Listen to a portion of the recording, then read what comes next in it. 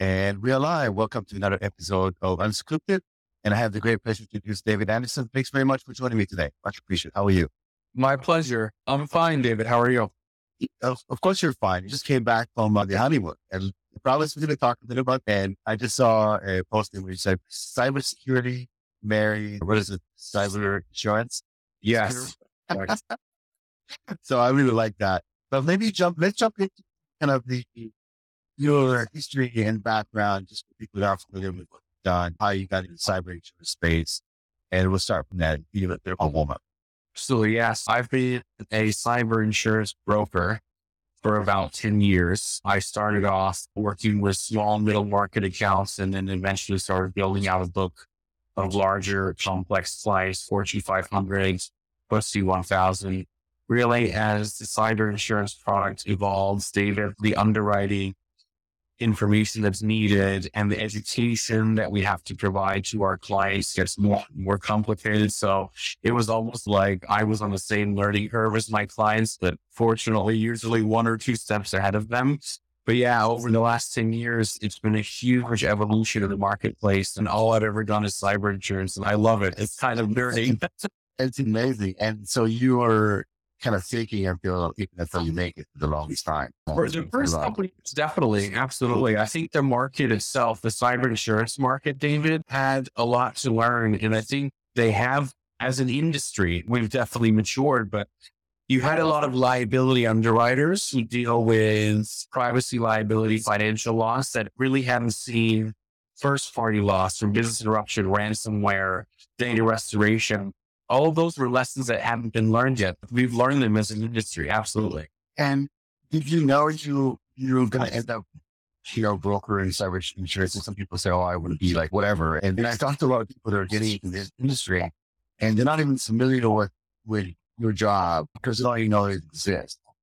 So maybe just walk me through like, how do you even get land the first gig? And that was, 10 years ago, that was a long time. That's the cyber insurance industry was just in its infancy. So talk to me about like, how do you land the first gig and how do you end up like just being a broker? I guess you're very niche kind of industry. Yeah, it's really funny. The commercial insurance industry as a whole kind of has this little joke about it that a lot of people fall into insurance without expecting to work here. I am absolutely one of those people. I worked at a bank that was across the street from my former employer, and the then CEO walked in to do some account maintenance, and we started chatting, and he asked me to come in and talk to his team, and the rest is history. So I fell into it. I was always a strong client-facing person. I was always very passionate about solving problems in creative ways for our clients. And the banking space is quite restrictive in terms of products and regulation, but insurance is a little bit looser and you have creativity all over the marketplace that you can leverage. It was really a good fit for my passion for taking care of clients. And cyber was something that my employer needed at the time. So I raised my hand, like you said, fake it till you make it, and said, let me teach myself and try to build a business within a business. And it's interesting you mentioned, so if you don't mind, I'll double click on a couple of things you mentioned. Sure. Creativity and insurance. That's just not, it sounds like almost like oxymoron. Can you describe what does that mean in terms of being creative in just a particular space? So you have a number of different, first of all, there's going to be some people that take offense to that comment. So that's okay. You can always right now, blimp any kind of. Have multiple pools of capital, David, right? Within the insurance space, you have traditional insurance companies that you see on TV, hear about on the news. You have private investments or maybe hedge funds or wealth management capital that can invest and provide risk capital. You also have syndicates from Lloyd's of London, which is a pool of capital with multiple different investors syndicating a guarantee for a risk. Depending on what the risk is, and this is larger than just cyber insurance, to be fair, depending on what the risk is and what the person providing you the capital's appetite is, you can find the right home for a specific situation from an insurance perspective and negotiate the terms and conditions. Everything in insurance is negotiable and everything in insurance is insurable for a price. So let's step outside of cyber insurance in a vacuum and say, okay, let's say I own 10 ski resorts all over the country and I have a mortgage on all of these ski resorts. If we have a bad snow year, how am I going to pay my bills? You can insure the risks arising out of the fact that you didn't get enough snow. You can insure the risks arising out of architectural or engineering failures. You can insure anything that you can attribute a financial loss to. You just need to be able to model the risks, figure out what the proper premium is, and find the right counterparty to commit the capital. That's all insurance is. So you just need to know which door to knock on, and you can always find the right products for your client. Solution, I could say. I don't say product, I should say solution. Solutions. I understood. That it brings me like there some things are right, like how some professional athlete or something assured his pinky finger $10 million because it was very important that their performance and the loss associated with losing that pinky can create quite a financial damage. And so that's where the creativity comes from. So that's why I guess it's so important to deal with the broker as opposed to dealing directly with the insurance company, because it's like you're a professional, so you are aware of all the nuances associated with dealing with certain insurance firms. Now, you also mentioned specifically that you really enjoyed being a client facing. Now, was this always came natural to you, or was it something you had to learn? Because again, this is the skill set associated with dealing with clients. It's not trivial. You kind of glass right over it as if it was nothing, but it was dealing with clients. Sometimes you must have like difficult conversation as well. Clients are demanding. They may come to you after the fact where you're hit over dire straits. And sometimes, for example, you have to deal with the uninsurable customers, right? All the above. Talk to me about that. I don't know how the universe assigns personalities to people, but I'm a chatterbox. I love to talk to people. I understand people. I'm a compassionate person. I can empathize with other people. Bad news is part of every day, David. Especially in the cyber insurance space, there are uninsurable clients. There are clients who are going to have difficult situations.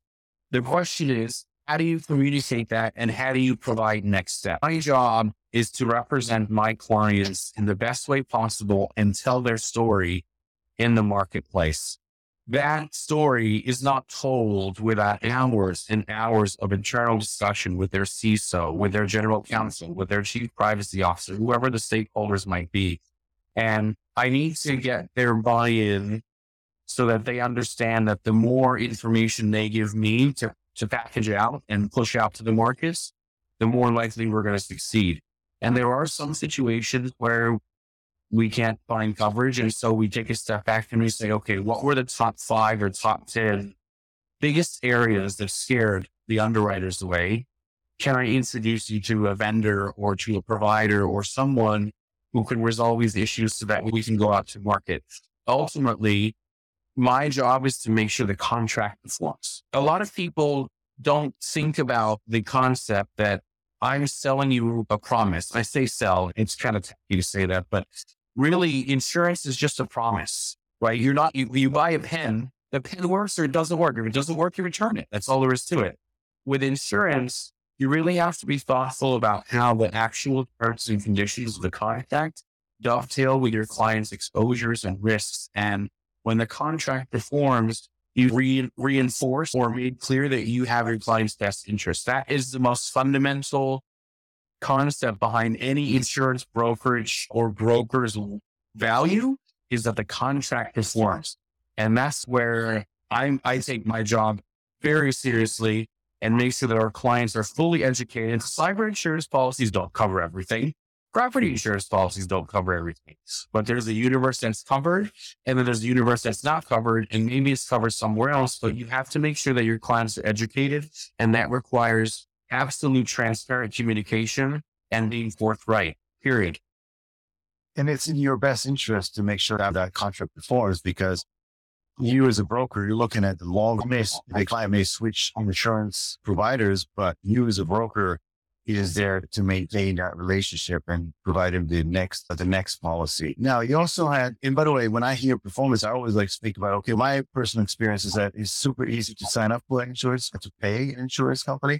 But then when you have to file a claim, when they have to pay, then there's certain things you have to follow. There's even, and I like to explain to the people who are listening to this and are not fully aware of what we're engaged in, if you don't mind, because most people understand, personal liability and insurance.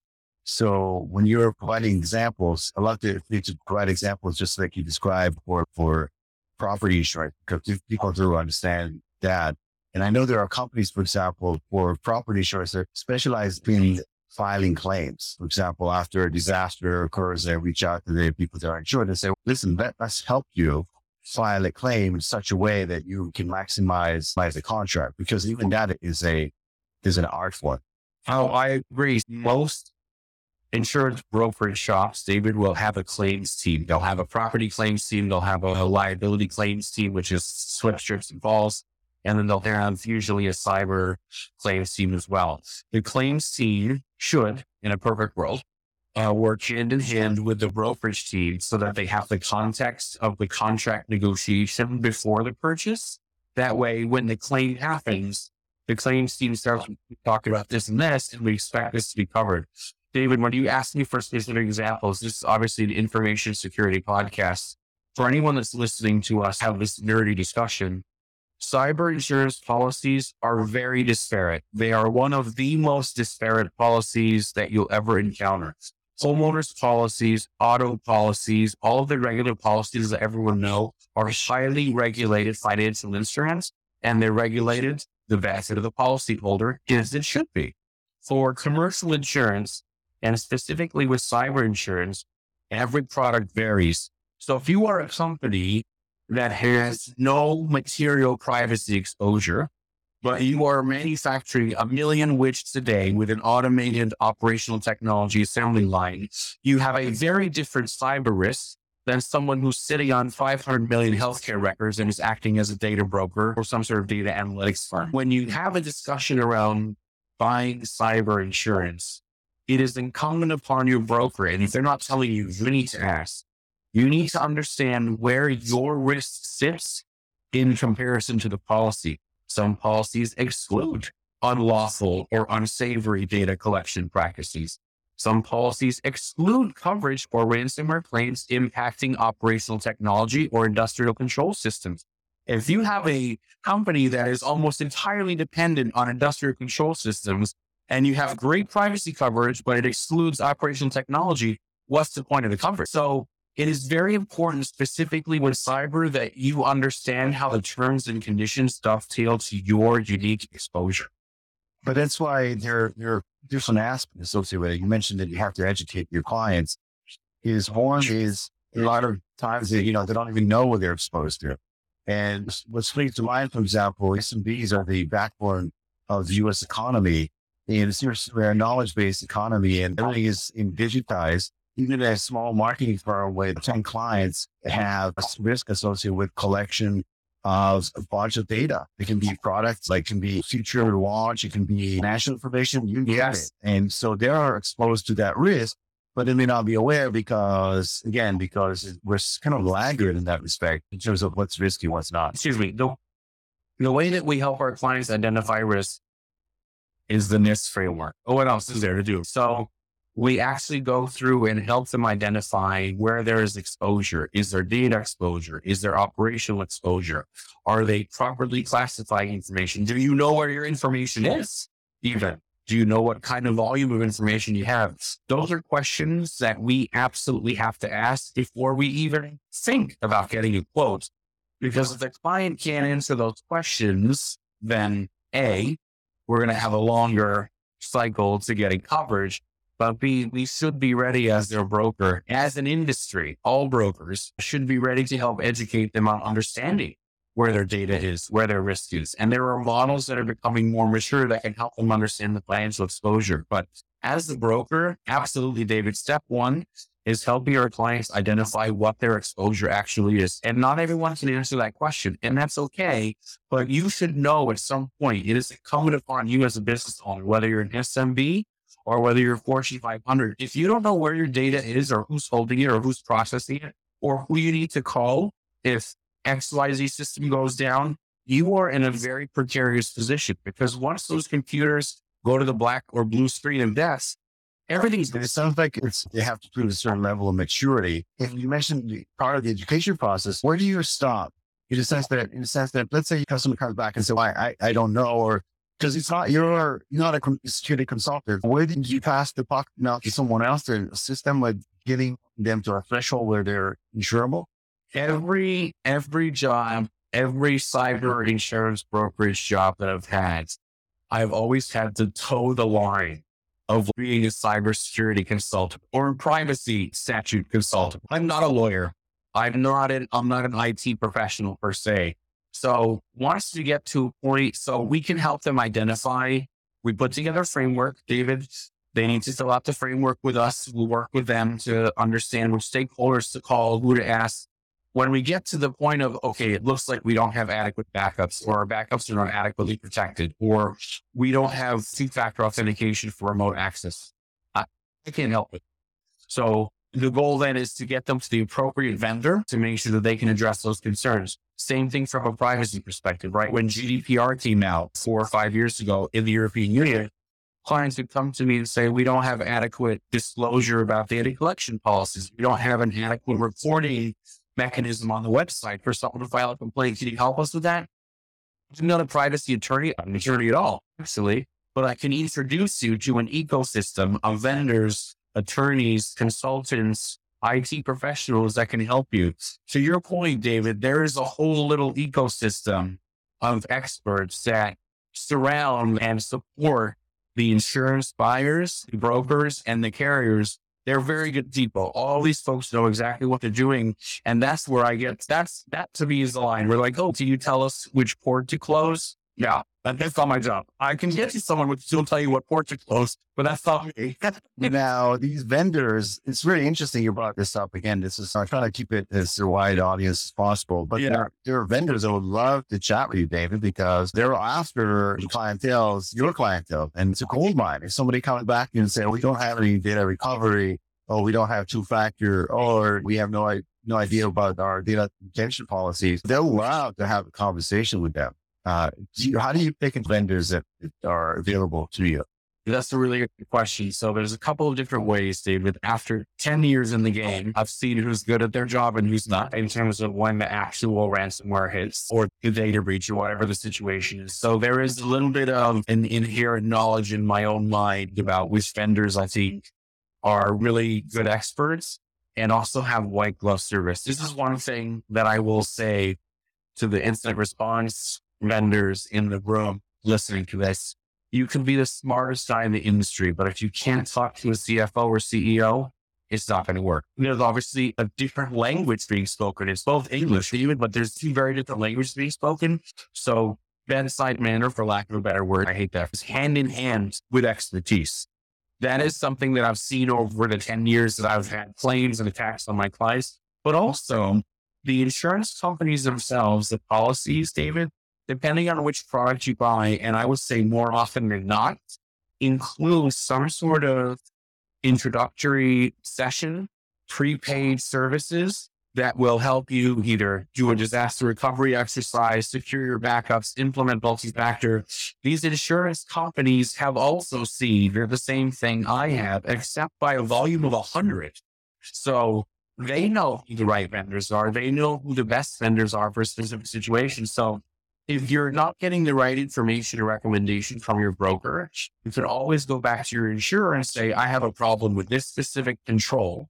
And who do you recommend to fix it? And I would be surprised if they don't have an answer, because the insurance companies see hundreds or if not thousands of claims a day in the cyberspace. So they know who does the job well and who does not. So you're telling me the stuff we see on the news is just the tip of the iceberg? A lot of it is not getting supported.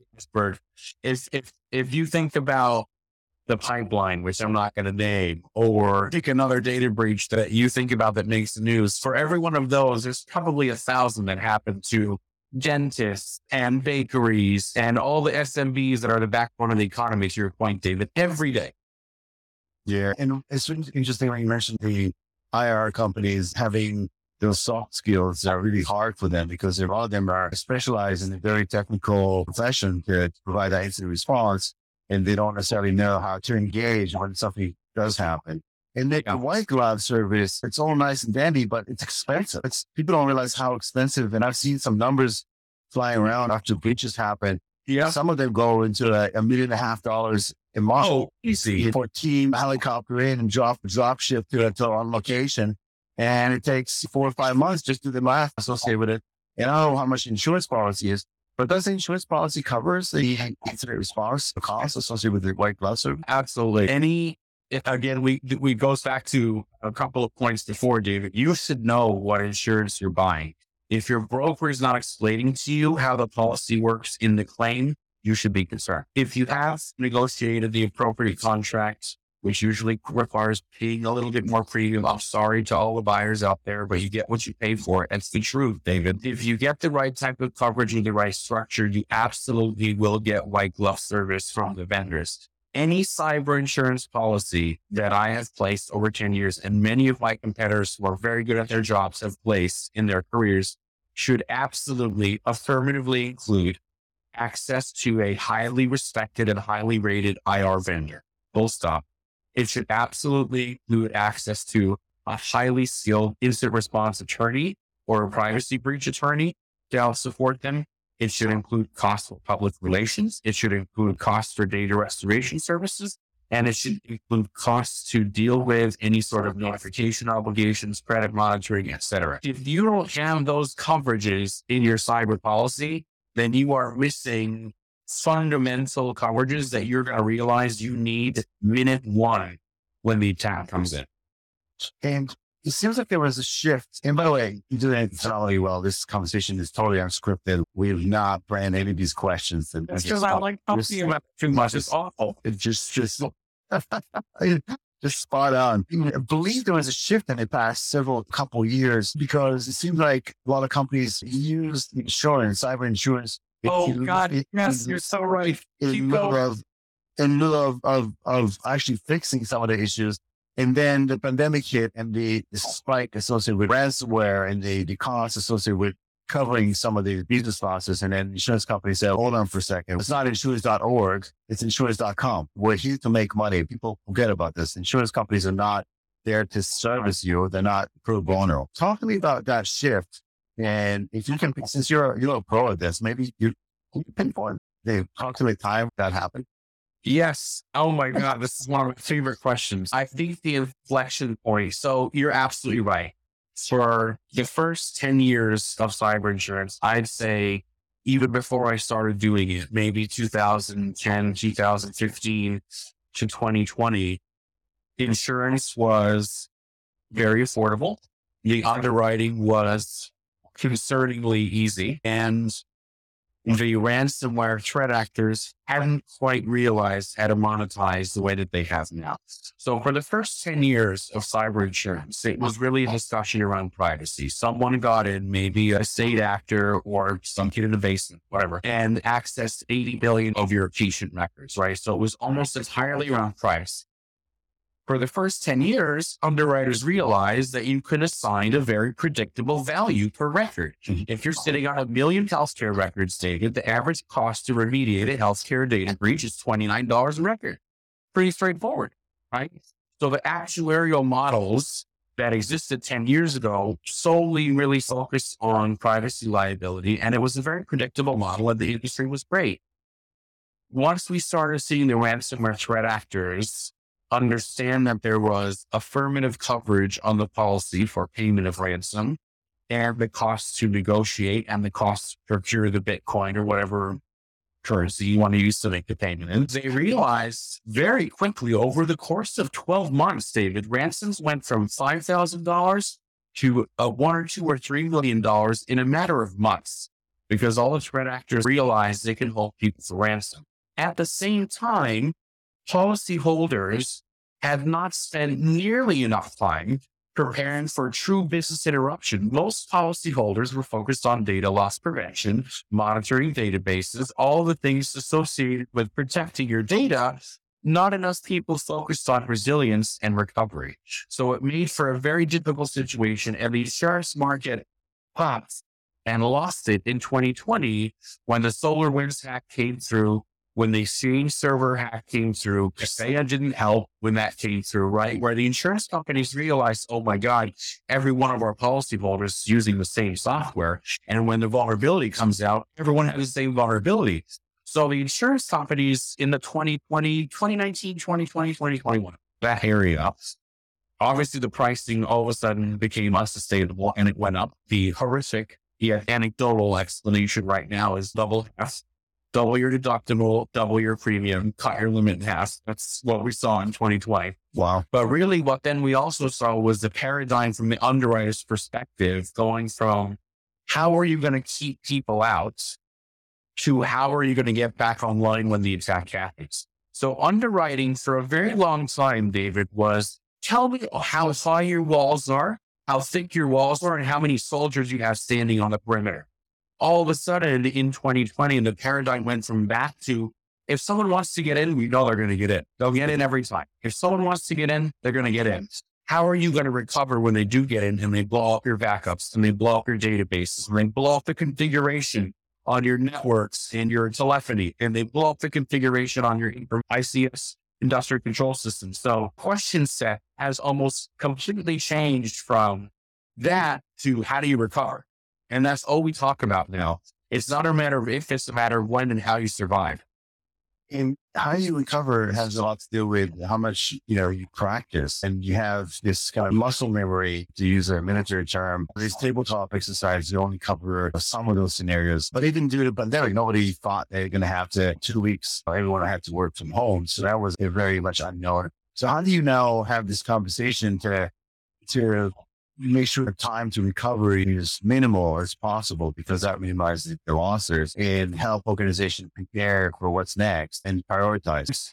From a high level perspective, it's more straightforward than you think it is. I'm going to give a little bit of credit to the insurance industry because they drove the behavior. Yes, they drove the behavior with higher premiums. We get it. But they drove the behavior because there was no other way to make it a sustainable industry. We couldn't just keep insuring people that were going to get hit no matter what. So now every company that's applying for cyber insurance has to have had at least a tabletop or some sort of disaster recovery exercise surrounding a cyber incident in the last 12 months. Otherwise, you're not sure.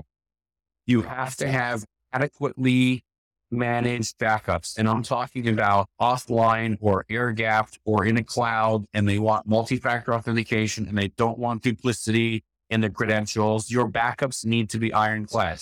Otherwise, they're uninsurable. The thing is with backup, sometimes they have the backup, but they never actually restored it. And the reason they don't restore it is because it takes 2 weeks. So that comes back to the muscle memory and the disaster recovery exercise. The third question underwriters will ask, as part of many, is when was the last time you tested your backups, and how long does it take for you to restore your critical systems? The answer to the question, David, of how long it takes to restore your critical systems from backups is probably going to be the time element deductible on the policy. Wow. And how do you make sure that somebody tells you, it takes us 2 hours to restore? And how do you verify? So there's this whole trust but verify. I'm sure that the insurance company does some of that. So underwriters didn't used to ask how long it took. They would just, David, like 2017, 2016, backup or not? Do you have backups? Yes or no? Great. You have backups. Now underwriters will ask you how long it takes and when was the last time you tested. And the information that you provide in that application is a representation and warranty that coverage is contingent upon. Right. So that means, in layman terms, if I understand correctly, if it takes you 24 hours to restore, and if something happens and it takes you 2 weeks, the insurance company is only going to cover, that 24 hours. With caveats, of course, associated. There's caveats, right? So I always try to manage this perception that the underwriters are out to get people. They're not, especially in the cyberspace. It's a young product. So I don't think that any underwriter is really looking to undercut the value proposition of the product. What I will tell you is if you have tested your backups and it takes you 2 weeks to restore and you put on the application 24 hours, you lied. And the underwriter has a legal right to adjust the coverage or pull it. If, however, you tested the backups and it took you 24 hours and everything went smoothly, and then when the ransomware attack happens and all the systems are not restorable because the decryptor key is this or this is that, the underwriter is not going to avoid coverage. They're absolutely not going to do that. And they would have a hard time winning that fight in court. The reason I mentioned that specifically in terms of representation and warranty is not because underwriters are looking to find out where people lied, but more importantly for the person filling out the application, which isn't always the expert, David. I have human resources directors or general counsels filling out the section around OT or restoration. And I always tell them, are you comfortable with these answers? Have you actually asked the right people for these answers? And they go back and they say, oh, half the answers were wrong. Yeah. Sure, So no one, David, no one wants to admit that they don't know. That's the problem. Or that they didn't, it's my job as your broker to make you comfortable saying, I don't know, and let's find the right person for the app.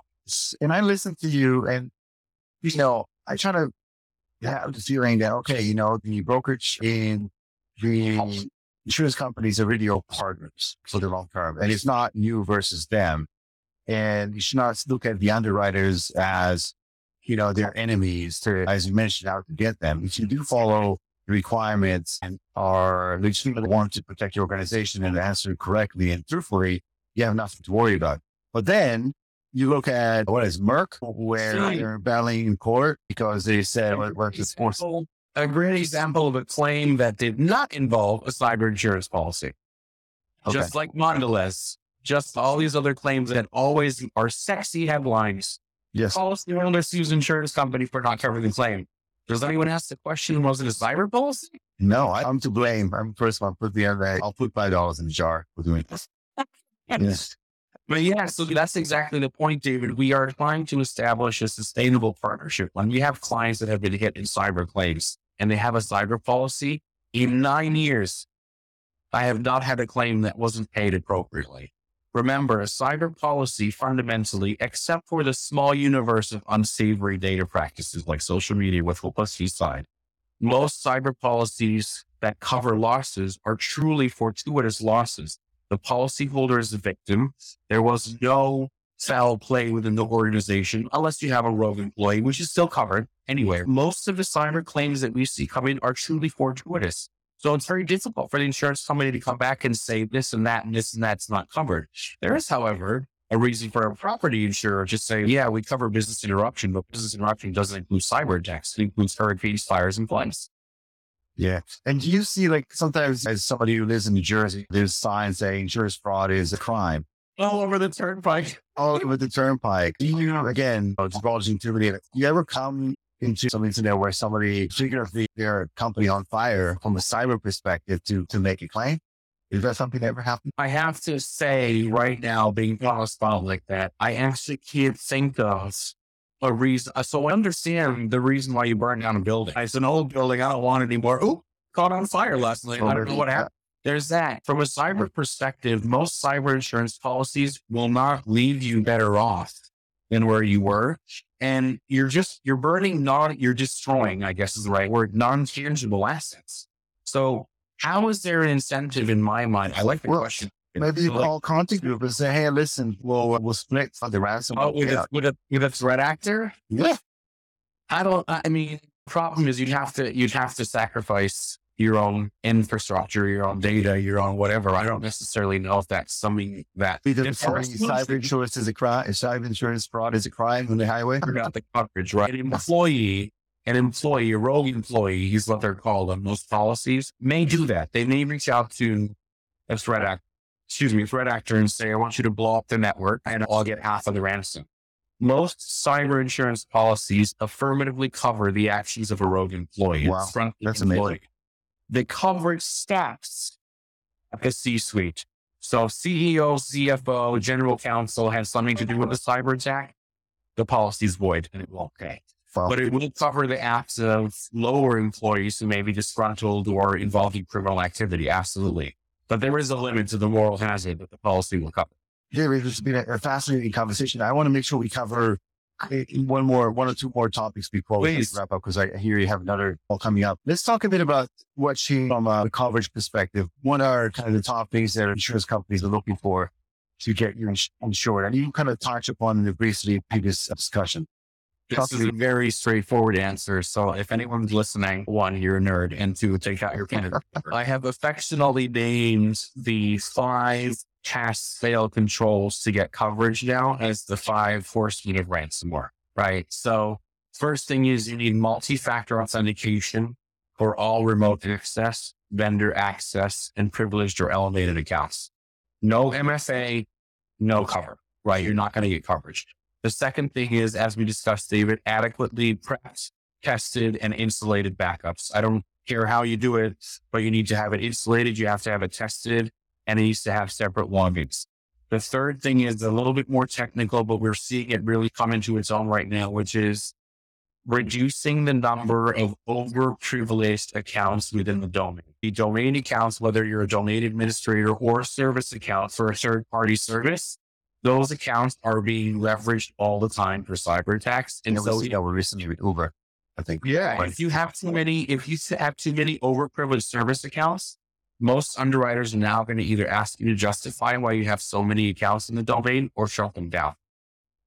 I believe, David, does not just need to check here real quick. I believe that the PAM, privileged access management vendors, are doing quite well these days. That's that reason you described. Yeah, some of their licenses cost as much as a car, I understand. Yes, definitely. And that's too. Yeah, absolutely. The fourth data point is active, appropriately provisioned and tweaked EDR, XDR, whatever you want to call it. They want to make sure that all the endpoints are monitored for anomalous behavior and that you have isolation and containment technology. Underwriters will treat you as a fail if you don't have EDR, XDR across 95% of the enterprise and servers, both. And then the last one is phishing or some sort of social engineering training, because every cyber attack starts with someone opening up the wrong attachment. It's impossible. I always tell people, if we didn't have humans interacting with the computers, there wouldn't be cyber attacks. It's very difficult to break into a computer. But if you can get someone to give you their password, it's a lot easier. So social engineering or phishing training and having some sort of awareness in the organization is a must. So just to review, multi-factor authentication, tests and backups, reduction of overprivileged accounts in the domain, making sure you have EDR, XDR, and some sort of social engineering or phishing training in place. If you don't have those 5 things in place, don't buy the insurance. It's not going to cover anything anyway. Get your house in order. And is that across all verticals in terms of companies, or are there any additional ones, for example, for financials or from a compliance perspective? Yeah, definitely. That's about as distilled as it can get. If we go back to the example of the factory producing 1 million widgets a day on an automated assembly line, you're going to have really adequately demonstrated air gapping controls of your operational technology systems, making sure that no one can put in a USB port, plug in a USB stick into a port and bring down a system. So there's unique situations for financial institutions, healthcare institutions like that. There's a huge component for being able to stay online. Utilities like power companies and the internet are increasingly exposed to regulatory liability for failure to deliver, which has taken hold in the EU and is definitely coming into the US, I think, over the next 5-10 years. So it's nuanced. Those are the top 5 that I think everyone will have to have in place, but there are obviously other ones depending on your industry class. Absolutely. And regulation and compliance requirements coming from Washington, specifically around, for example, the CMC, like defense contractors, so on. But some of that trickles down to the private sector over time for various different reasons. And I know, for example, that in the real estate industry, there are lobbyists in Washington that are moving the needle in terms of what's required. And there's a lot to gain from insurance companies adding the next. As we mentioned, PAM is a thing now, privileged access management. But what is the next thing? Because all those vendors are now going to do quite well. Is there somebody out there lobbying for adding additional regulatory requirements for the private sector potentially adding it to the insurance requirements? You know?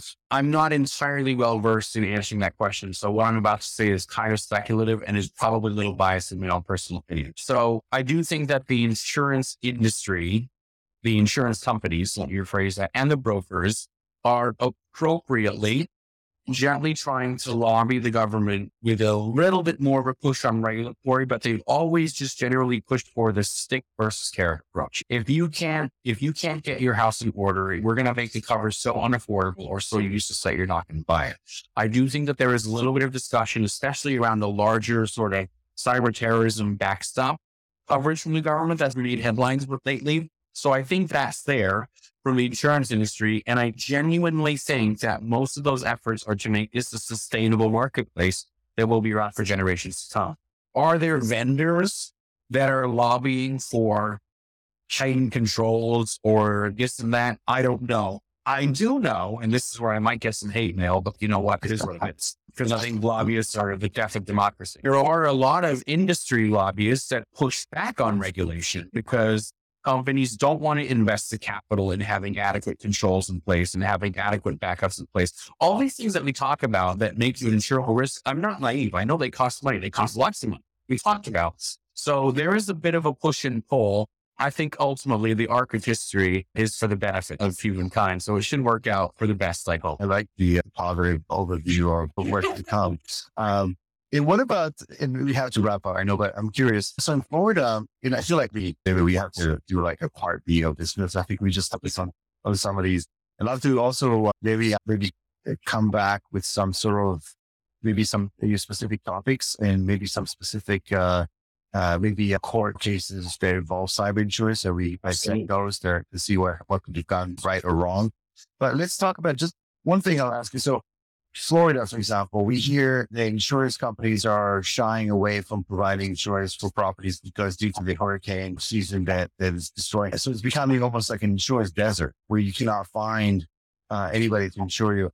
Do you feel that this has a potential for something like that to happen in cybersecurity, in the cyber insurance, where there's certain verticals, there's certain companies, or certain type of businesses that are more prone to that are not, the insurance company is going to say, listen, we've been there, done that. We're not here to lose money. We're not going to insure you. So I think that's a really good question. Anything's possible. A really good friend of mine was talking about this on CNBC yesterday. So that's, I want to see that, but I just was curious. It's possible. I think, David, from 2019 to 2021, we experienced the most profound cyber insurance desert that I've seen in my industry. There are classes of business right now that are still generally uninsurable or very difficult to insure. Managed security service providers, one of them for obvious reasons. Yep. Payment card processors are very difficult because they're such integrated parts of the economy and their liabilities are everywhere. There are industries right now that are very difficult to insure. I think that as the marketplace continues to mature, and if we continue to make our underwriting models more informed, I think that will get better with time. Florida is a very unique situation. It's a good example, but it's a unique situation. I can't believe I haven't answered for this. This is property, but I'm a nerd. Florida has a situation where the contractors and the lawyers, and this is from watching that interview yesterday, Danielle on CNN or CNBC, there's a problem where the contractors and lawyers can basically hold the insurance company hostage. And so a repair that should have been $10,000 ends up being $100,000. Florida is a very unique situation that needs someone to come in and fix that regulation. From a cybersecurity perspective, I think the law of supply and demand has been very effective at regulating what's there. So when we had the insurance desert come in, the cyber insurance desert come in 2019 to 2021, prices went sky high. What happens when premiums go up? New entrants come into the marketplace. So when the supply goes down, the price goes up, people come in. We still have that push and pull of supply and demand in the cyber insurance space. So I don't think that we're at risk of seeing a desert. I think what we could see in the future is some sort of strategy around limiting systemic risk. I don't know what the solution of that is. I don't like systemic risk exclusions on policies. I think it's a little disingenuous, but until we have a massive catastrophic situation where a massive cloud provider is down for 12 hours, I don't know if the market's going to have an answer. And also, if a massive cloud provider is down for 12 hours, you and I are trading in salt and chickens anyway. The world is empty. Let me ask you one last question here again, because I'm so curious. For actuary sciences, right? Oh boy, there are tables out there And some even ridiculous thing, somebody calculated when you walk around New York City, what are the odds of you falling through one of those gators? Like because there's statistically speaking, yes, is there something like that? And really cybersecurity insurance is younger industry. So maybe the tables are not as developed. This is true. I will tell you, David, that 5 years ago, there wasn't really a lot of actuarial science because the speed at which cyber risks evolves is so much quicker than traditional property. We have 500 years of windstorm data. I can tell you within $5 how bad a storm is going to be. With cyber, it's a little bit different. So the actuarial science around cyber absolutely has a backward-looking historical component, but there has to be a monitoring or a modeling component based on a given company's own attack surface, maturity, et cetera. I think it's going to continue to mature. There's a lot of vendors that are coming into space that do a really nice job of it, but I think we have a long way to go. That being said, I also think it's way more complicated than historical actuarial needs. It really is. Oh, man, David, we're out of time. I have to tell you, you did a phenomenal job tackling all my questions, and some of which were not easy. I mean, you really excel. Thank you very much for joining me today. What's the easiest way for people to reach out to you to know more about what you do and just in general for advice or whatever? You can find me right on LinkedIn, David Anderson, and you'll see David Anderson CIPP, which is my privacy designation. So hard to miss. Awesome. Thank you very much. So all of those who joined today, thank you very much for joining. Looking forward to seeing you at the next episode. And until then, stay safe online as well as offline. See you soon. Thank you, David. Thank you.